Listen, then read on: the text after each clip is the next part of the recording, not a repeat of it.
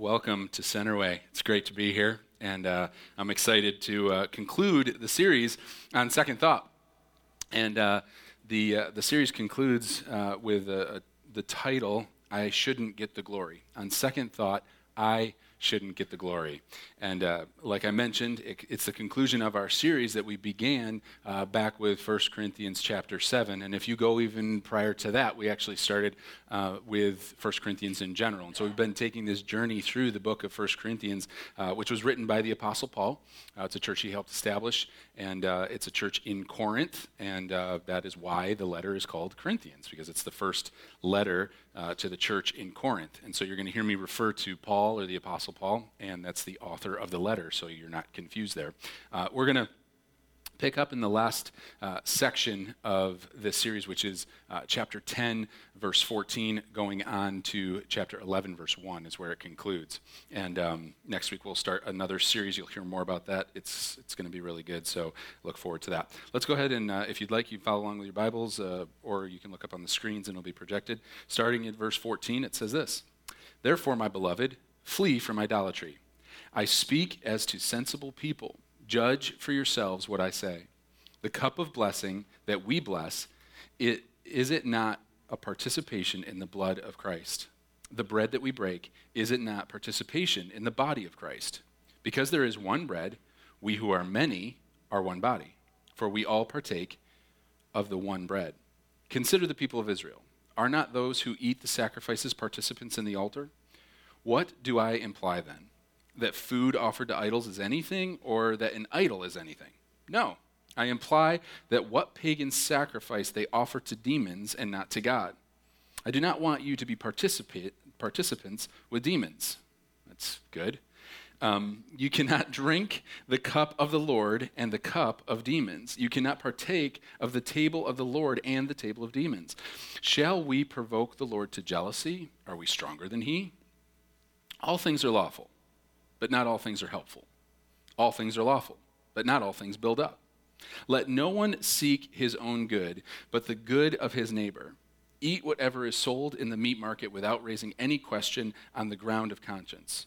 For the earth is the Lord's and the fullness thereof.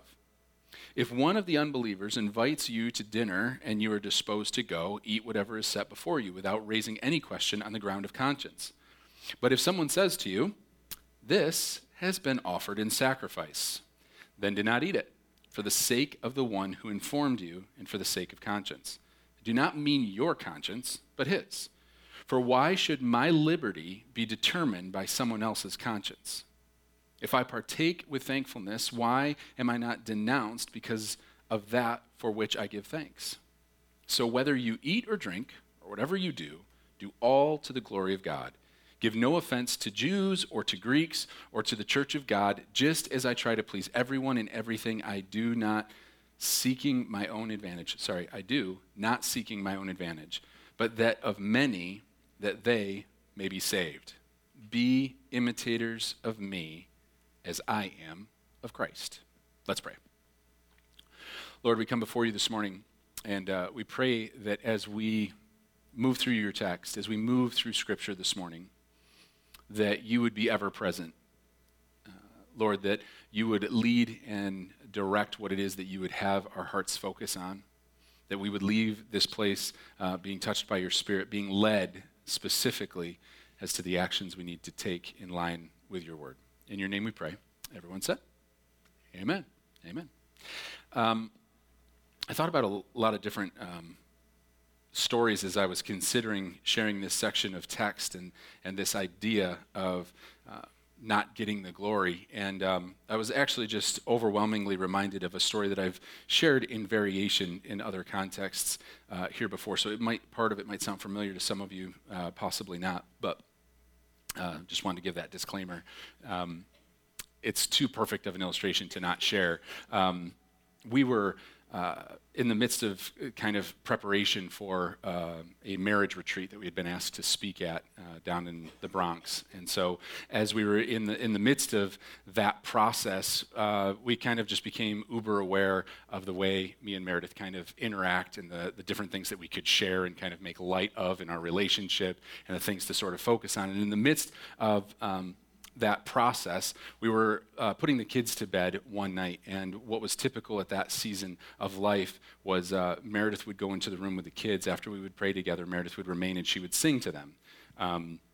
I don't know why I didn't sing to them, right? I mean, why would my kids choose her voice over mine? I still don't know, little sinners. In either case, she would sing to them, and then I would go out in the living room and then wait until she would come out. And normally, what was typical is we would start to make like hot tea. So I would go out and heat up water. We'd have a hot tea and kind of sit and talk and reflect on the day and stuff. So I went out into the kitchen and I started some hot water. And as I was starting the hot water, I looked over and there were dishes in the sink. And I thought, oh, I'll just go do some dishes. And so I went over there and started doing the dishes that were in the sink.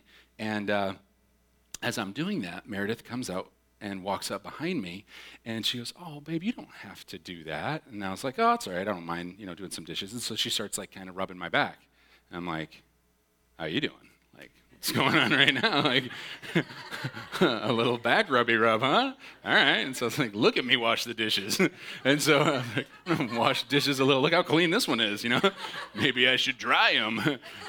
Maybe I should take my shirt off and dry them. No, anyway, whoa, hang on a second. This is getting weird, right?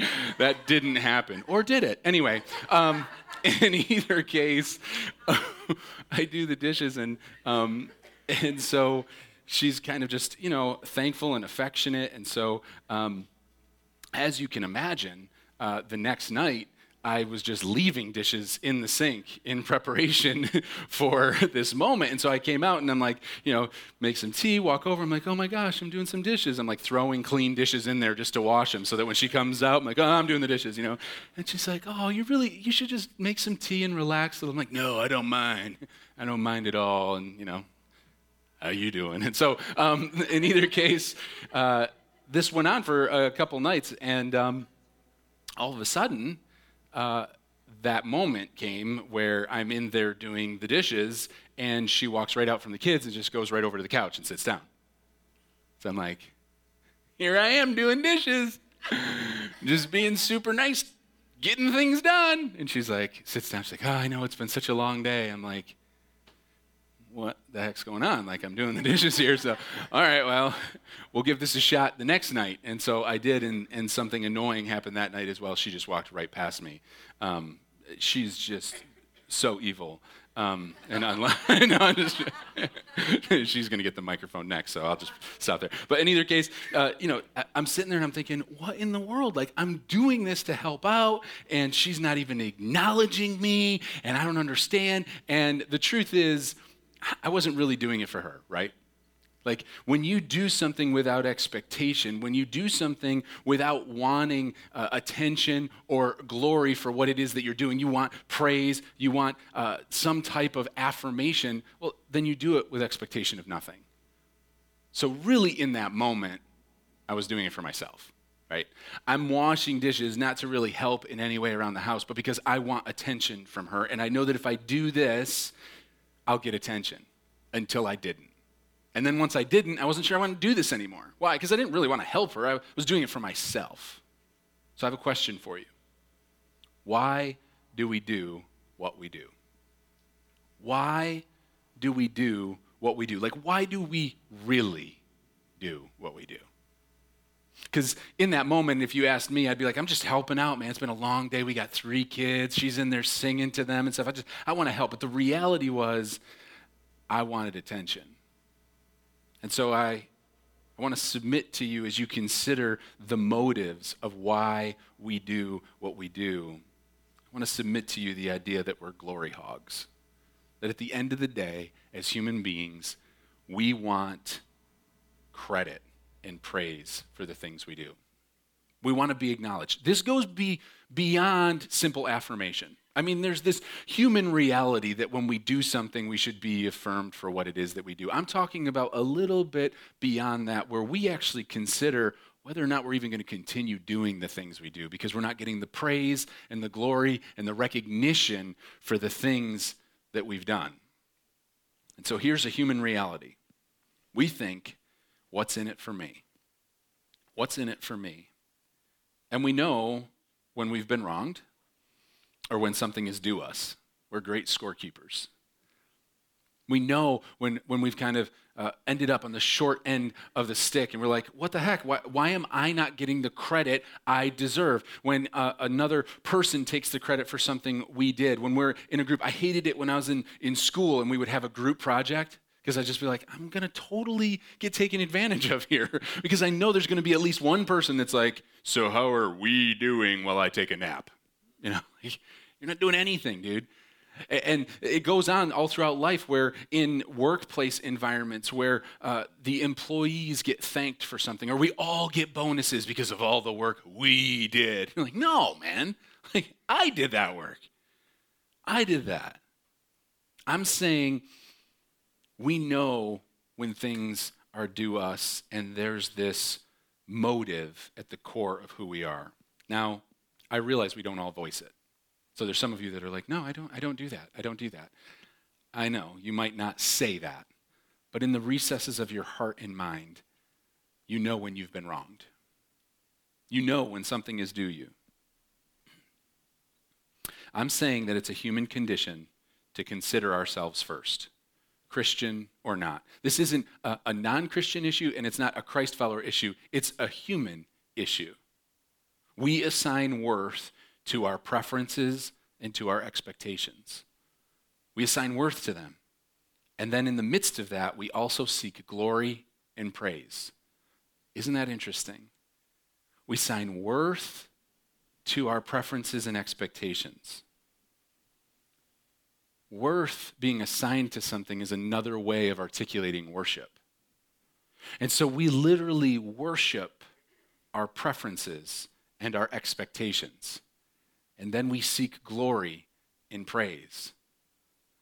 Are you seeing the problem here?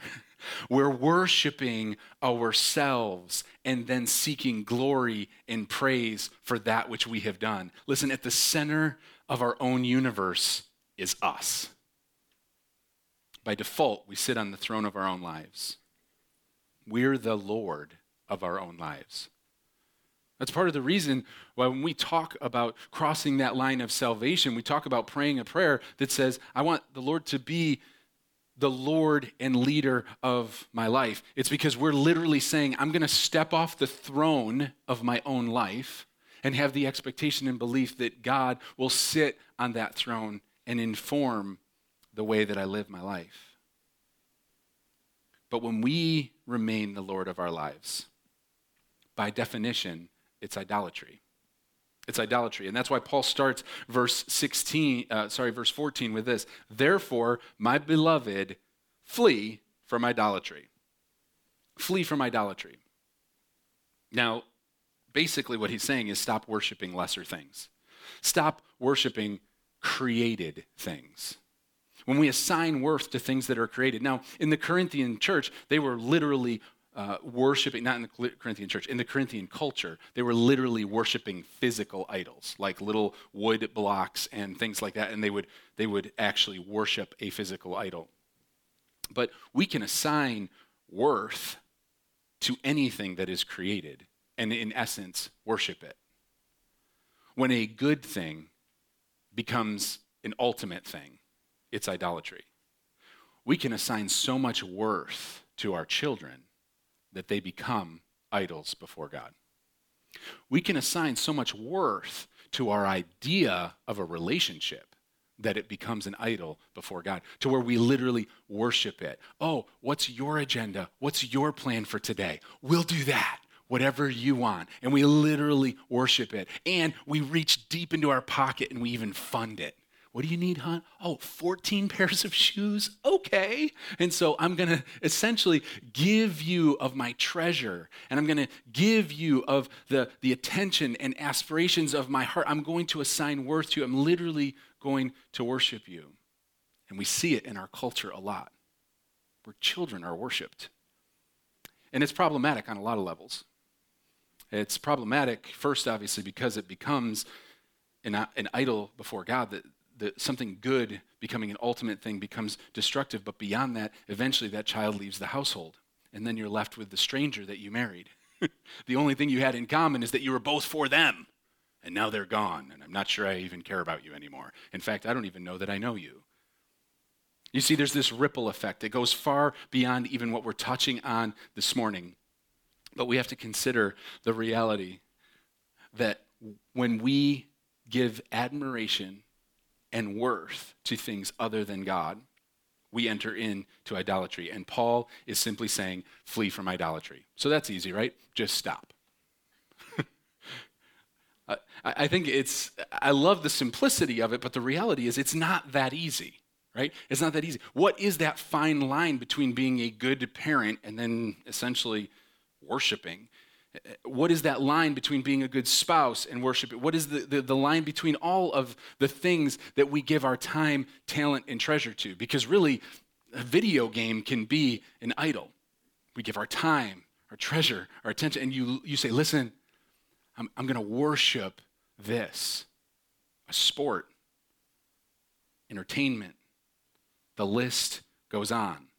Created things, things that are made, assigning worth to them over God. So, if it's not that easy, verse 15, he says this, he says, I speak as to sensible people. Judge for yourselves what I say. I like the simplicity of that verse. What he's basically saying is he's saying, I speak as to sensible people. Sensible literally means discerning, thoughtful. He's saying essentially, use common sense here. You guys are intelligent. You have all this knowledge, right? And he's talking about it standing on the verses prior. He's saying, you are knowledgeable people, Corinthians, and so use your common sense here. And the Greek emphasis is actually on the you or yourselves. And so in essence, what Paul is saying, listen, you're intelligent. Listen to what I'm saying. You can't claim ignorance, is what he's saying to the people in the Corinthian church. We need to consider the passage in context here. The stronger believers, in chapters prior, there's this delineation between stronger and weaker. And so he's speaking to stronger believers in the Corinthian church, people that know things, that have knowledge of the things of God. They know that physical pagan idols, these little things, or in some cases large things that people were worshiping, aren't actual gods. And they're arguing in earlier chapters that their knowledge awards them liberty. In other words, I know that that's not an actual God, so if somebody offers meat to it, then I can eat that meat, right? Because that's not a real God. And so that's what we talked about in past weeks. But Paul is revisiting this, and he's saying that knowledge of the gospel should mean a willingness to lay aside your liberty. So the Corinthian church is saying, my knowledge should award me liberty. And he's saying, your knowledge of the gospel should increase your willingness to lay aside liberty, not impose it. Why? Verse 17, because there is one bread, we who are many are one body, we all partake of the one bread. This idea of one. He's talking about communion. He's talking about the breaking of the bread and the cup, and he's talking about what Christ did the night that he was betrayed when he was with the disciples in the upper room, and he broke bread and said, this is my body which is broken for you. This is a symbol of my blood that will be shed for you. And he's saying, listen, we're one body. Even though we're many, we're one. Why is he talking about that in this moment? And it's because he is pushing an idea of unity and community, not individualization. So when we talk about liberty, when we talk about what's due us, we're talking about me being the most important center part of my life. And Paul is saying, it's not what it's about. We're many, but we're united under one bread. We're united under one body. He's saying it's not about you, it's not about me, it's about us, comma, in light of what Jesus has done. So it's about us in light of what Jesus has done. The gospel should inform our perspective.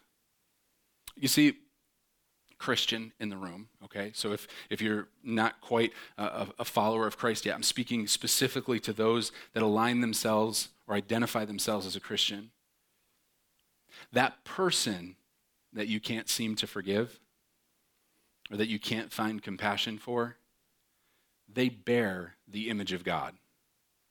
They are valuable. In fact, Jesus laid down his life for them. That's what Paul is saying here, is you can't pick and choose your value system. I'm valuable. They're valuable. Oh, but that person, no. They're so wicked. They're an image bearer of God. They have value. But Paul goes even further. Verse 24, he says this, let no one seek his own good, but the good of his neighbor. Counterintuitive, right? Because we're wired to care about self. We're wired to care about ourselves. And he's saying, listen, in case you don't understand where I'm going here with everything else I've said earlier, let me say this plainly. Let no one seek his own good, but the good of his neighbor. Not seek the good of your neighbor until they offend you, until they hurt you. Once they hurt you, once they offend you, not so sure yet. No. Paul is saying, regardless of the situation, even if they're taking credit for your homework, whatever the situation might be, care about them for the good of them. Seek the good of them. The Greek tense here that's used is pretty telling. It's present active imperative. And what that means, imperative means command.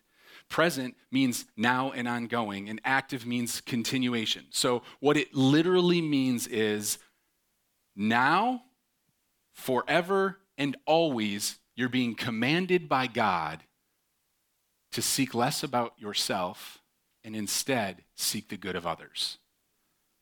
Not a momentary, but an ongoing and always. And your neighbor is everyone around you. Isn't that interesting? Paul is saying, consider others even though we're all hardwired to only consider ourselves.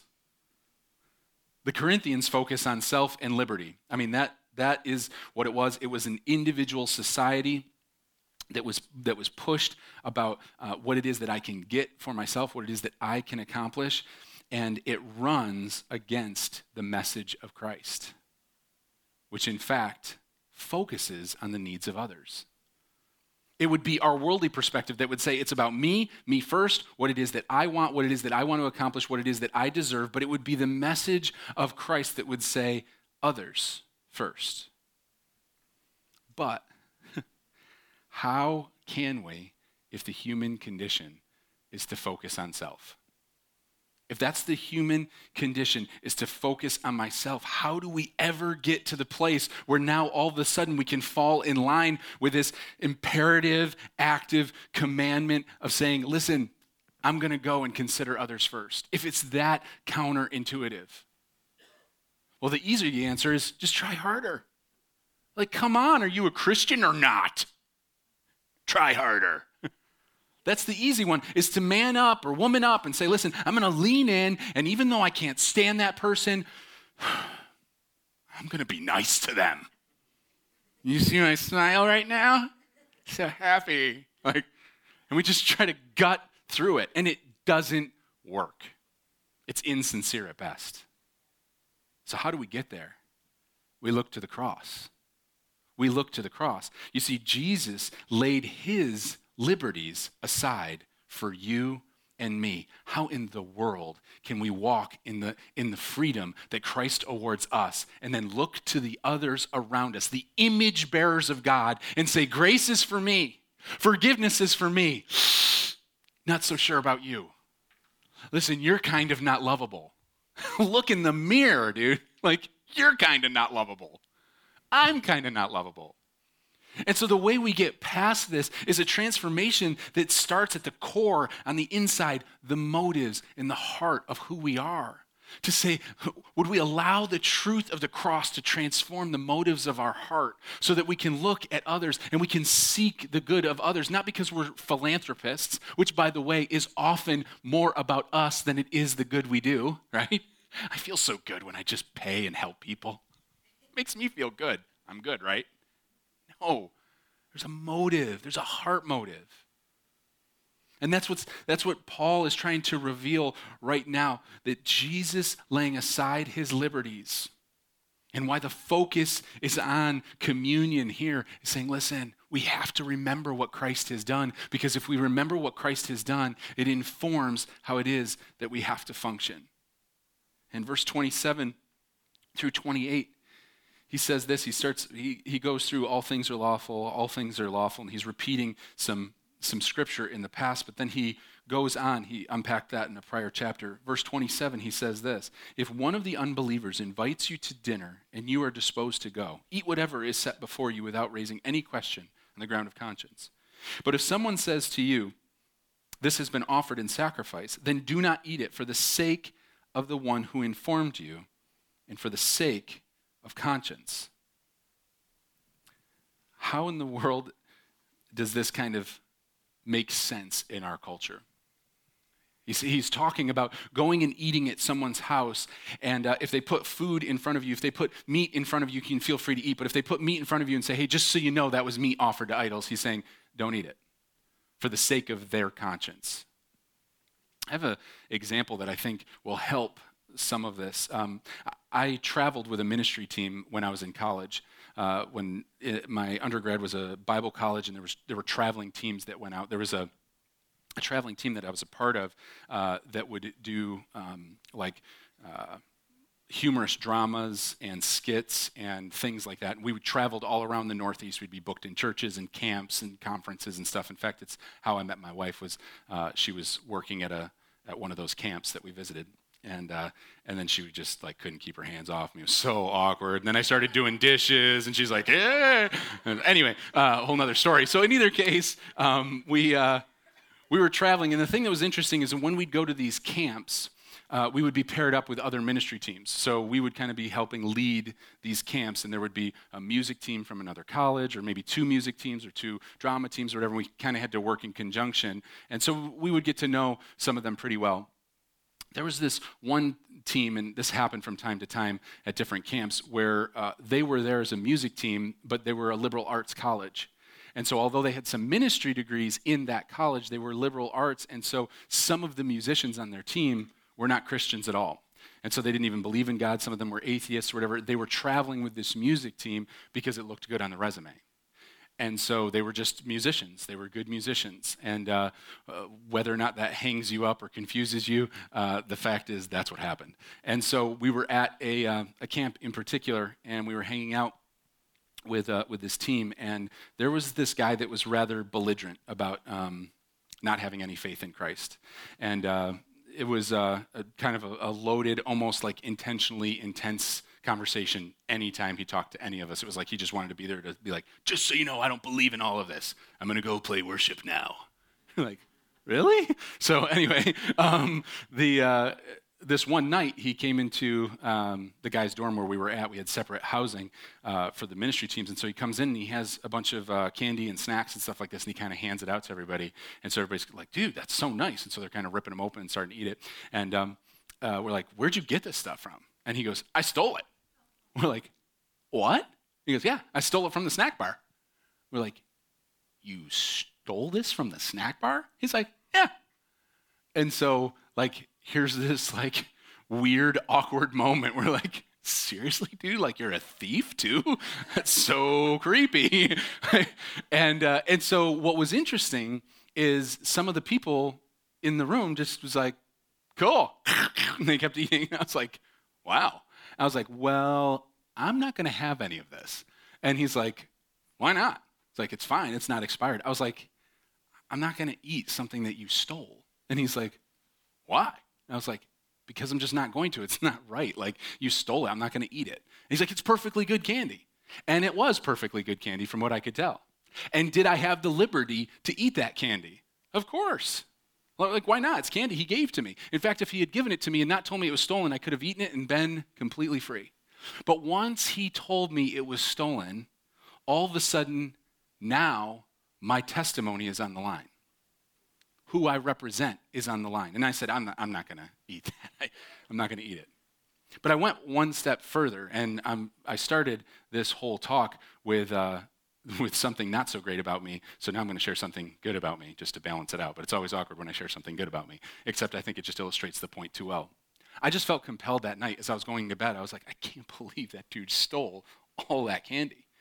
And then I'm thinking, do I tell on him? Like, should I tell somebody that he stole that stuff? And I'm thinking, I'm not even sure what the moral right thing to do is right now. Like, if I tell on him, then he's going to be like, you guys are idiots. Why would you tell that person ate some and that person ate them?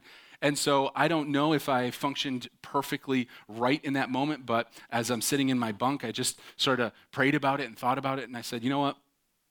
I have to do something. I can't remain silent. And so the next morning, the next day, when the snack bar opened up, I went over to the snack bar, and I had counted the number of candy bars that they had, and it equaled just under $20. And so I just went up to the bar. I said, hey, listen, counselor, ministry team member, I heard someone stole some stuff from the snack bar, and so I'm just paying for it.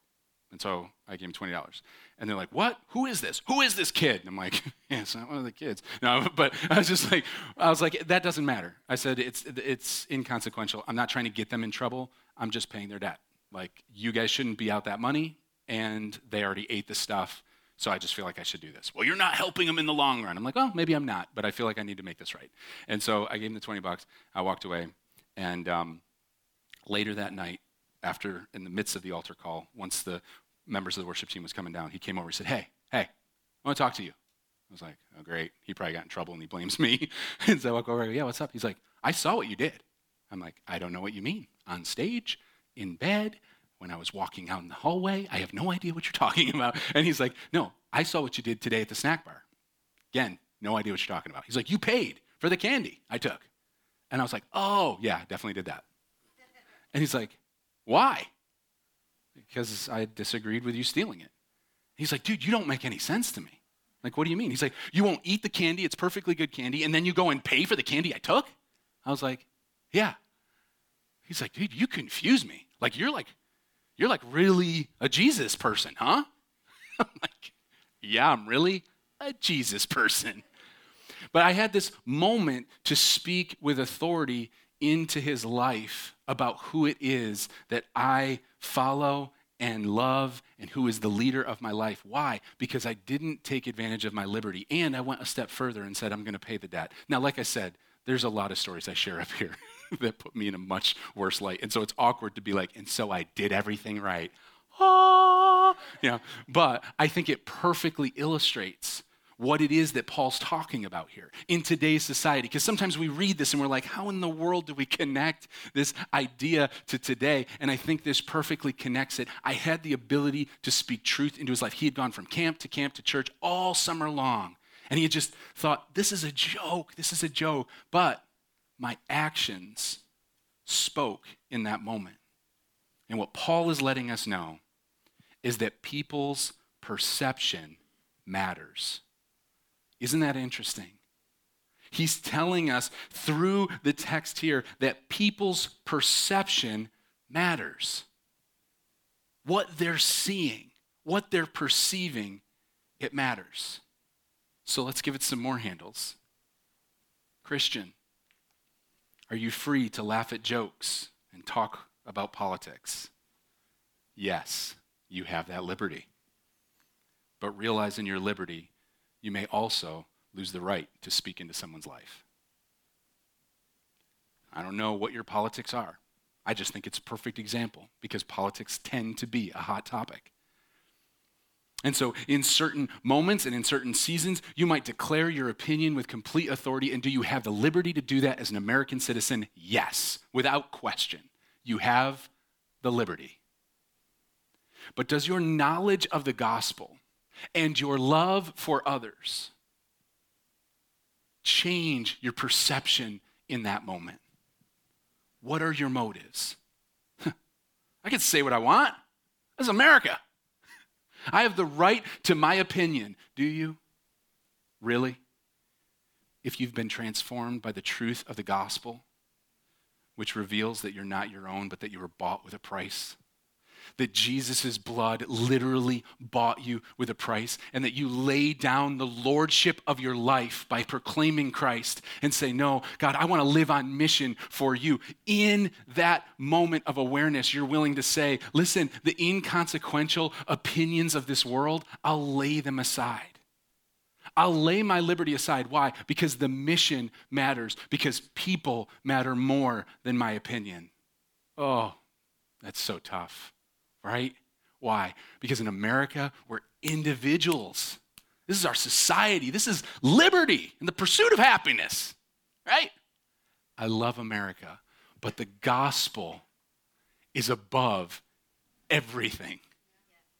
And the motives of our heart, they have to be questioned in that moment when you lean into the conversation. And I'm not saying be some weirdo that's like, well, I don't know how God thinks about, praise the Lord. I'm not saying like be some creepy person. I'm talking about creating an environment where people have the opportunity to be offended by the truth of the gospel before they're offended by your opinion. Because here's the deal. If you're really on mission, your opinion doesn't matter. All it does is put distance between those that you're trying to reach. And that's not the heart of God. Verse 31. So whether you eat or drink, or whatever you do it all for the glory of God.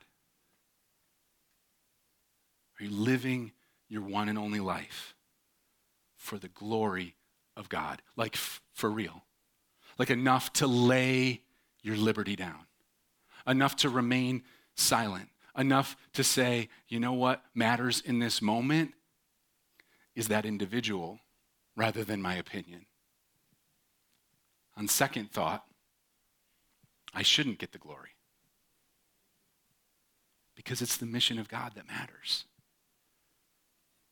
Listen, if you believe this is about you, if you believe that your one and only life is about how much toys you can get, how much money you can get in the bank, how much you can set your kids up for success and the generations that come, if you think that this world is all that matters, then lean in, shout your opinion, be a belligerent, liberty-driven lunatic that tells everybody your opinion all the time, laugh at what you want. But if you believe in the truth of the gospel and the reality that Jesus laid aside his liberty, and he died the death that you deserve, and he extended grace and mercy to you, then you have to be compelled to live for something more. And a willingness to lay your liberties aside, it's like, of course, if one more might come to know Christ, then I'll lay my opinion down.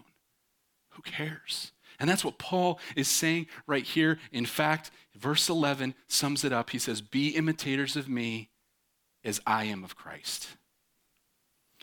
An imitator, it gets a little confused because we're like, wait a second, so we have to literally act like Paul and we have to act like Jesus, like we die on crosses? I'm confused. The Greek is actually about pattern and model. What he's saying is, I'm modeling my life after Jesus, and if you model your life after me, you are in essence modeling your life after Jesus. What is he modeling? He's modeling we lay our liberties down because of what Jesus did. Here's the problem. We drift. We drift. Why? Because we're human. And so we come back to this place where we're like, well, maybe my opinion does matter. It's like a cycle we talked about last week. And so we come back. How do we break this cycle?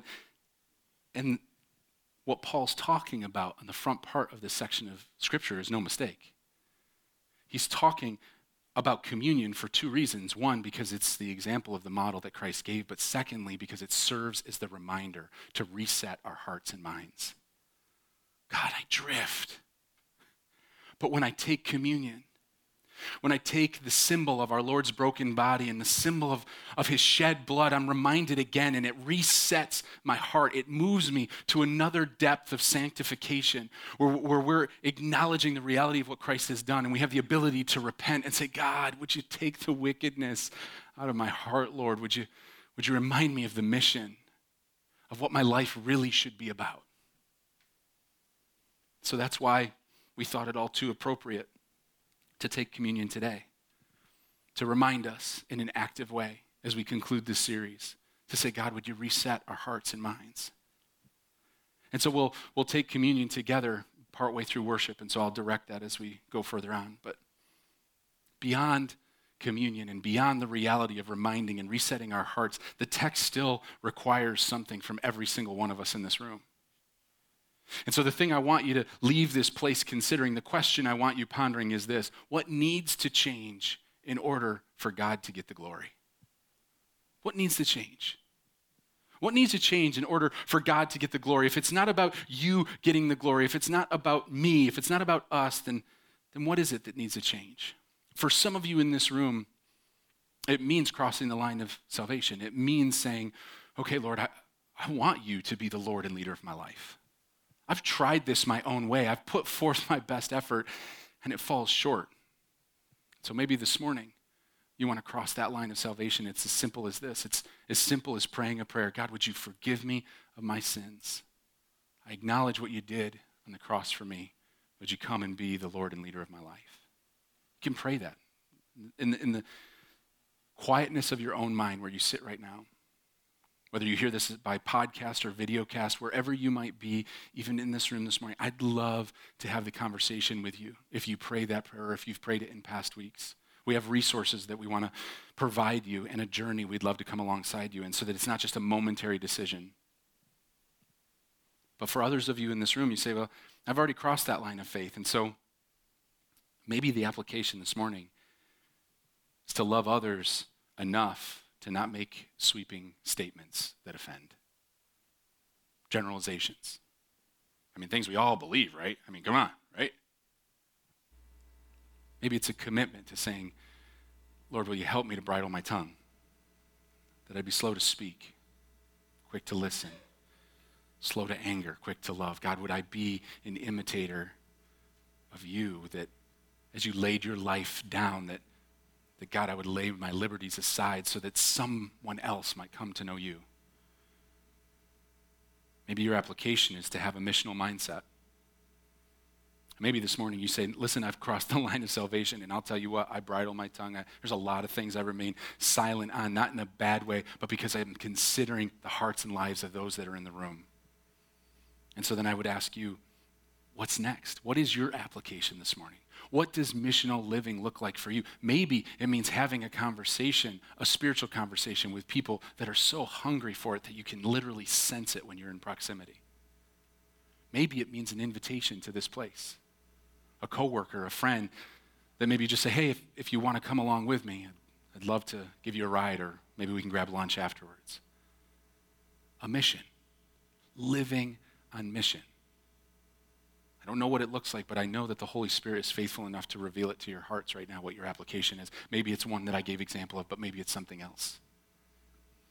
So I want to challenge you just for a moment to bow your heads, close your eyes. You can just bow your heads and keep your eyes open if you'd like, because I know some of you prefer to maybe journal or to put a note in your phone. And I want to take a moment. I want to just take a moment to pause and to reflect. What is it that the Lord is asking you to do right now? Like, what do you need to do with this?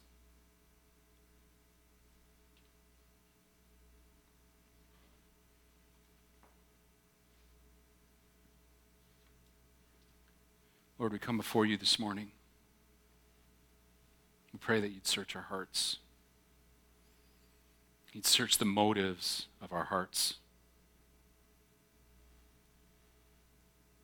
God, would you show us the areas that need to be realigned with the truth of the gospel? Somewhere along the way, we got so focused on the things of this world, on the promotion, on the friendship, on the teams, and the engagement of our kids and in an active life and doing what's good and what's beneficial. And we got off mission. Lord, would you help us to redeem those things? That we'd walk into those environments with your heart in mind. Maybe there's divine appointments, spiritual conversations. Search our hearts, Lord.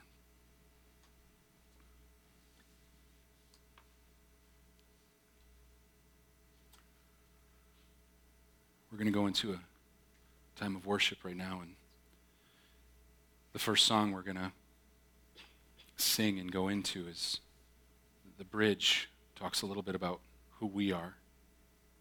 If the song's not that familiar to you, I want you to realize that that bridge where we declare who we are those things because of who God is.